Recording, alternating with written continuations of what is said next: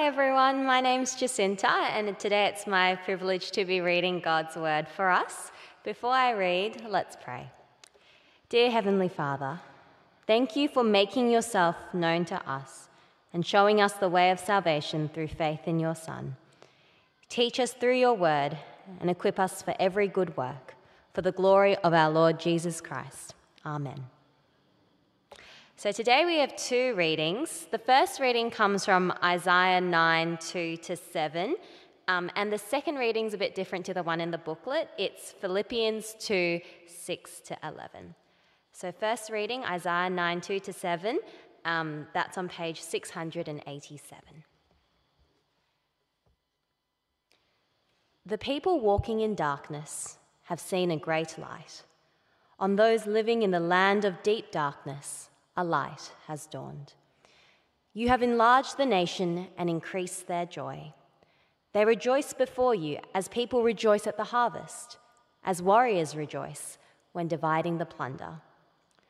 For as in the day of Midian's defeat, you have shattered the yoke that burdens them, the bar across their shoulders, the rod of their oppressor.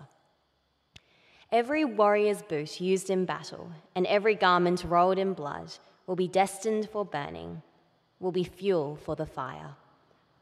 For to us a child is born, to us a son is given, and the government will be on his shoulders. And he will be called Wonderful Counselor, Mighty God, Everlasting Father, Prince of Peace. Of the greatness of his government and peace, there will be no end. He will reign on David's throne and over his kingdom, establishing and upholding it with justice and righteousness from that time on and forever. The zeal of the Lord Almighty will accomplish this. The second reading is from Philippians chapter 2, 6-11, and that's on page 1179.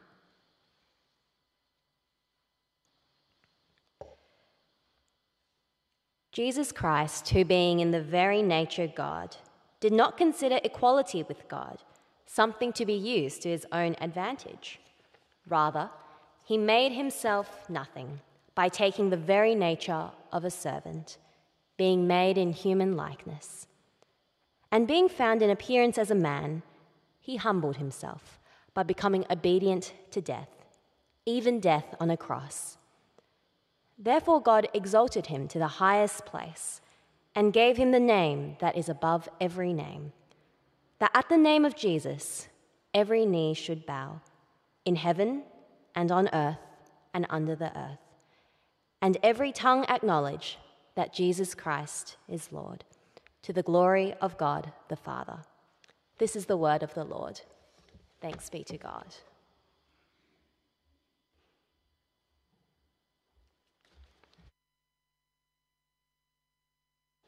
Oh. Okay, I'm on. Good, sorry. That could have been horrible. I just dropped it all over the floor. Could have been there for hours trying to reshuffle that. Glad I got it numbered. Right, well, good morning. I'm Sam. If you haven't met before, I'm one of the student ministers here at St. Stephen's. And today, before we dig into the sermon, I'd love to pray for us. So how about we pray? Dear Heavenly Father, as we read your word, as we listen to it now, I pray that your Spirit be working in our hearts, to be challenged, to be encouraged, to be living for Christ and reflecting him in our lives. And it's in his name that I pray. Amen. So our world has always been at conflict. World War I, World War II, Vietnam, Afghanistan, even things going on in Ukraine at the moment. There's not one generation that has lived without seeing conflict. Even though here in Australia we've had some relative peace for many, many years as an island nation, that's not the case for many other countries. So for instance, of February 2001, the military had a coup in Myanmar. They overthrew the government. They were forcibly thrown out. And I recently heard that the military fired a missile on its own people that destroyed a house only 2 doors down from a missionary that I know. This is horrible. Human lives taken so flippantly, and for what reason? The ambitions of powerful men? Do you pray for peace? Do you long for an end to war?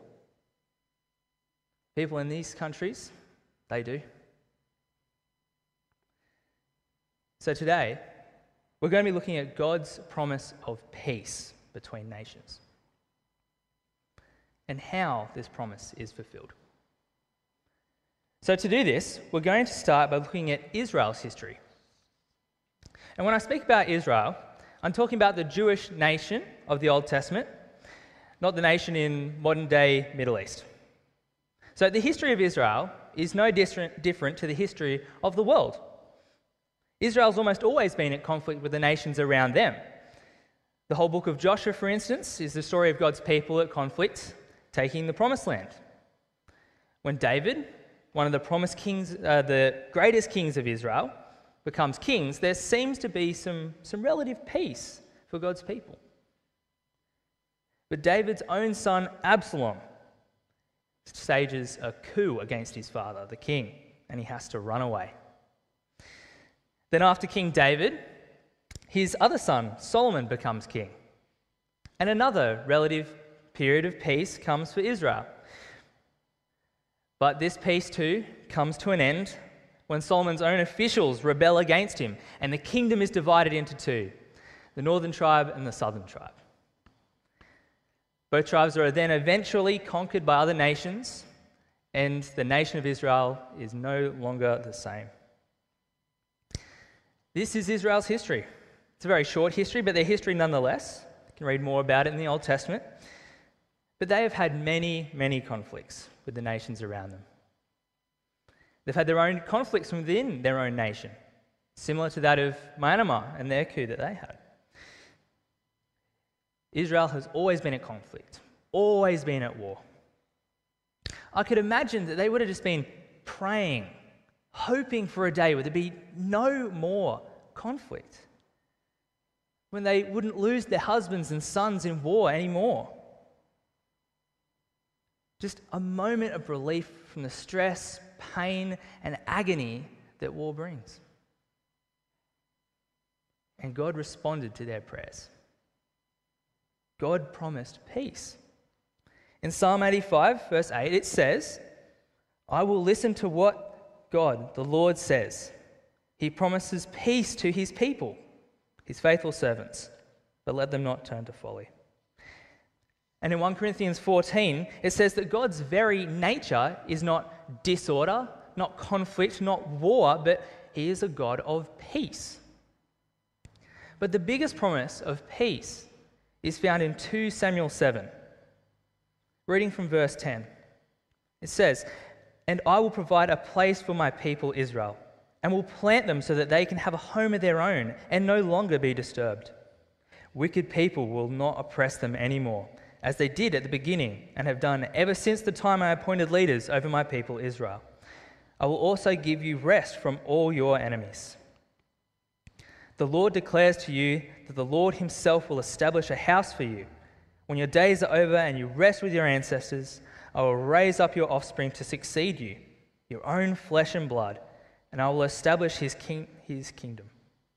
He is the one who will build a house for my name, and I will establish the throne of his kingdom forever." This is God's promise to David, King David.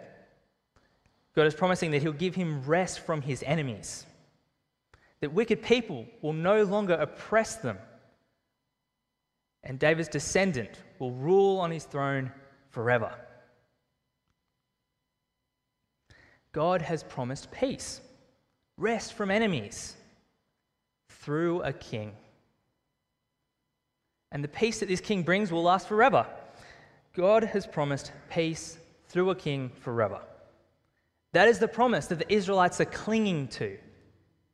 Nation after nation they fought, just hoping for the day when God's promised king will come and there'll finally be rest, be peace from their enemies. For a while, I'm sure Israel might have thought that Solomon, David's son, was the one who would fulfill this promise. He brought relative peace for Israel. He even built the temple for God. He was the wisest king of Israel. But he died. Solomon's reign didn't last forever. So who is this king? Who is this descendant of David, if it isn't Solomon? The one who will bring peace forever. Well, the prophet Isaiah gives a description of this king in chapter 9, which we read earlier.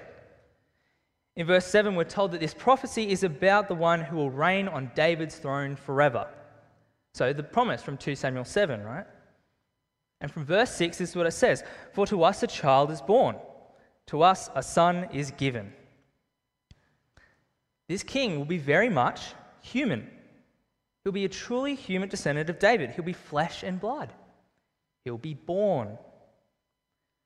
I've never witnessed a birth myself. Maybe you've got a child and grandparents. Maybe you've seen a child be born before. I looked at some photos of newly born children. It looks pretty gross. They're covered in blood and all these other fluids and yeah. But there's something truly human about being born, right? We've all been born, no matter how gross it is. So this descendant of David, he will be human, but he will also be God. He will be God. One of the titles given to this child in Isaiah is Mighty God. This human child, this descendant of David, will be divine. The promised king will be God, God himself. God with us. God becoming one of us. In Isaiah 7, verse 14, it says a virgin will give birth to a son, and he will be called Emmanuel, which means God with us. So this promised king of peace is both fully human and fully God, both man and God. And that is who Jesus is. He is both fully man and fully God. So Colossians 2, verse 9 says, for in Christ all the fullness of the deity lives in bodily form. What that is saying is that in Jesus exists everything that is divine. Everything that makes God God is in Jesus. Jesus is the very human descendant of David and mighty God. So before we continue, I want us to think about what this actually means for us. What does it mean that Jesus is both fully man and fully God? Well, it can mean a lot of things, but I've got two here. First one is that he knows what it's like. He knows what it's like to be human. He knows what it's like to be surrounded by conflict. You ever thought when you pray or maybe things are really tough at home, maybe fighting with the husband or the wife, kids don't listen. Jesus knows what it's like to be surrounded by conflict. He was human. He was born into a world of conflict. Herod, the king at the time, was putting to death all young boys who were born. He knows what it's like to be in a world surrounded by conflict. Just look at the ministry of his own life. And secondly, we must take him seriously. He's God, right? He's more than a moral teacher. He's more than a miracle worker. He's more than that little baby boy laying in a manger. He is mighty God. If he's just a moral teacher, I can choose whether he's right or wrong or not. But if he's God, what he says goes. There's no ifs or buts. We don't argue with God. Who are we to ask questions of him? So if Jesus is God, we must take him seriously. So, if Jesus is God's promised King of peace, how does he do it? How does he bring peace between nations? Does he do what the Myanmar military do? Does he assert all his powers as God himself to dispose of all of those who would oppose him? No. He brings peace by his blood spilled on the cross. Colossians 1:19 says, "For God was pleased to have all his fullness dwell in him, and through him to reconcile to himself all things, whether things on earth or things in heaven, by making peace through his blood shed on the cross." Jesus, the promised King of peace, dies. He reconciles us with God through his blood. In other words, Jesus makes peace between us and God by his blood. That is how he brings peace. But hold on. Wasn't he meant to bring peace between nations, not God? Shouldn't his death have put an end to war? Shouldn't his death bring peace between people? Well, see, this is the plot twist in the history of the world. We look at the war and the conflict around us and in our past, and we see people hating each other, killing and fighting each other. But the reason for this violence is humanity's rejection of God. Because of humanity's sin, there is war and conflicts. Sin has corrupted the human heart and turned it to war. And that sin is in our hearts, and it's why we reject God's rule over our lives. Those who participate in the unjust taking of human life, using war to promote their own selfish gain, it's the sin in their hearts. It's their rejection of God that brings this about.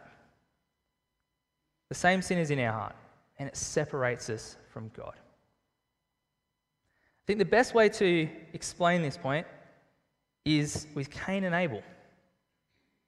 So after Adam and Eve had rejected God and his rule over their lives when they ate from the tree, their very first son, Cain, what does he do? Kills his own brother. The moment humanity rejected God was the moment we started killing each other. So for there to be peace between nations, sin must be dealt with first. There can be no peace until there is peace with God. That is why Jesus, the promised King of peace, reconciles us with God by spilling his blood on the cross. But God's promised king needs to rule forever. Remember that promise from 2 Samuel 7? He needs to rule forever. How can Jesus rule forever if he's dead? Well, he didn't stay dead, did he? Philippians 2:7 says, Jesus made himself nothing by taking the very nature of a servant, being made in human likeness, being found in appearance as a man, he humbled himself, becoming obedient to death, even death on a cross. Therefore, God exalted him to the highest place and gave him the name that is above every name, that at the name of Jesus every knee should bow, in heaven and on earth and under the earth, and every tongue acknowledge that Jesus Christ is Lord, to the glory of God the Father. Because Jesus humbled himself, suffered death, reconciled us with God, he was raised up to eternal life, never to die again, and given the name above every name. And a day is coming when Jesus will return and every single person will confess that he is Lord. But until he returns, the world will still be at war, unfortunately. Matthew 24, verse 6, Jesus says that there will be wars and rumors of wars until the day he returns. So between now and the day he does return to bring an end to all conflict, we wait for the final part of God's promise to be fulfilled. So, while we wait, we as God's people, under his King Jesus, we need to live at peace with others. Be at peace with those around us and peace with those here at church. If Jesus is our King, we, his people, need to be a people of peace. So if you're at conflict with someone here at church, be reconciled. I know it's not that straightforward. The world is messy. But as God's people, we are called to be at peace. And this side of heaven, that may not be possible, but as God's people, we are called to be at peace. So please, if you are in conflict with someone, make peace. As Jesus, our King of peace, made peace with God for us. Now, if you wouldn't say that Jesus is your King, then you're at war with God. It's pretty big, right? Being at war with God, but it's true. If Jesus isn't your King, you're not part of his kingdom, heaven. Right? You need to be at peace with God. You do that by putting your trust in Jesus as the one who can reconcile you with God through his blood. There's no other way to make peace with God. So please, if you're at war with God, don't be. Believe in Jesus. Be reconciled with God. The birth of Jesus is no ordinary event. God's people have been waiting hundreds of years for God's descendant of David, who is both God and man, to come and reconcile us to God. The one who will bring peace between all nations. That is Jesus. The little baby boy laying in a manger is the mighty King of peace. Let's pray. Dear God, thank you so much that you have brought peace between us and you through your one and only Son, Jesus. That by believing in him, that we can have peace with you. I pray that you help us to keep trusting in your promise of the day when you'll finally bring an end to all conflict. And I pray that between now and then, that places like Myanmar and other countries around the world that are still at war, that you'd bring peace. But our hope wouldn't be in peace for this life, but in the life to come. And it's in Jesus' name we pray these things. Amen.